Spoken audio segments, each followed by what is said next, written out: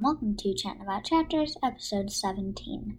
So, today, I just read a chapter of The Conspirator. I am one chapter away from finishing the book, so on Friday, I'll probably talk a little bit about that, along with the review with my grandpa. And since I was not posting podcasts for the past 2 weeks, I decided to post 3 podcast episodes this week. I posted 1 episode yesterday, I'm posting 1 today, and I'm posting 1 on Friday.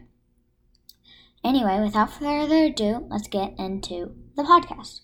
So, The Conspirator, the chapter I just read, the main character, Anand, is making a decision whether he should stay where he is or go back home with his family. And on the last chapter, he decides that. Anyway, now on to the book review. Today I'm reviewing Mr. Limoncello's Library, sort of the series, but mainly just the first book.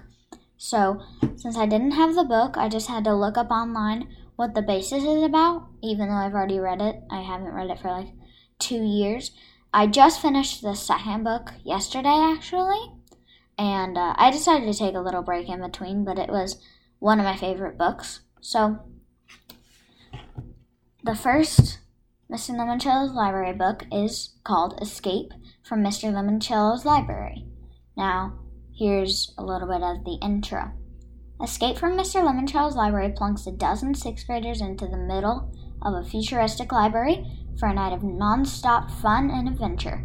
Lucky Kyle Keeley wins a spot as one of the first 12 kids invited to a gala overnight library lock-in filled with fun and games. Now, if that doesn't sound good to you, I don't know what does, because that is one of my favorite books. And it is by Chris Grabenstein, who also co-wrote the Treasure Hunters books with James Patterson, and these are very popular books, and these are some of my favorite books, the Mr. Limoncello's Library. Right now, I think there are 4 books, and they're coming out with a 5th, either this month or next month, called Mr. Limoncello and the Titanium Ticket. Anyway, I just read the second Mr. Limoncello's Library book, and I finished it yesterday, and it is about a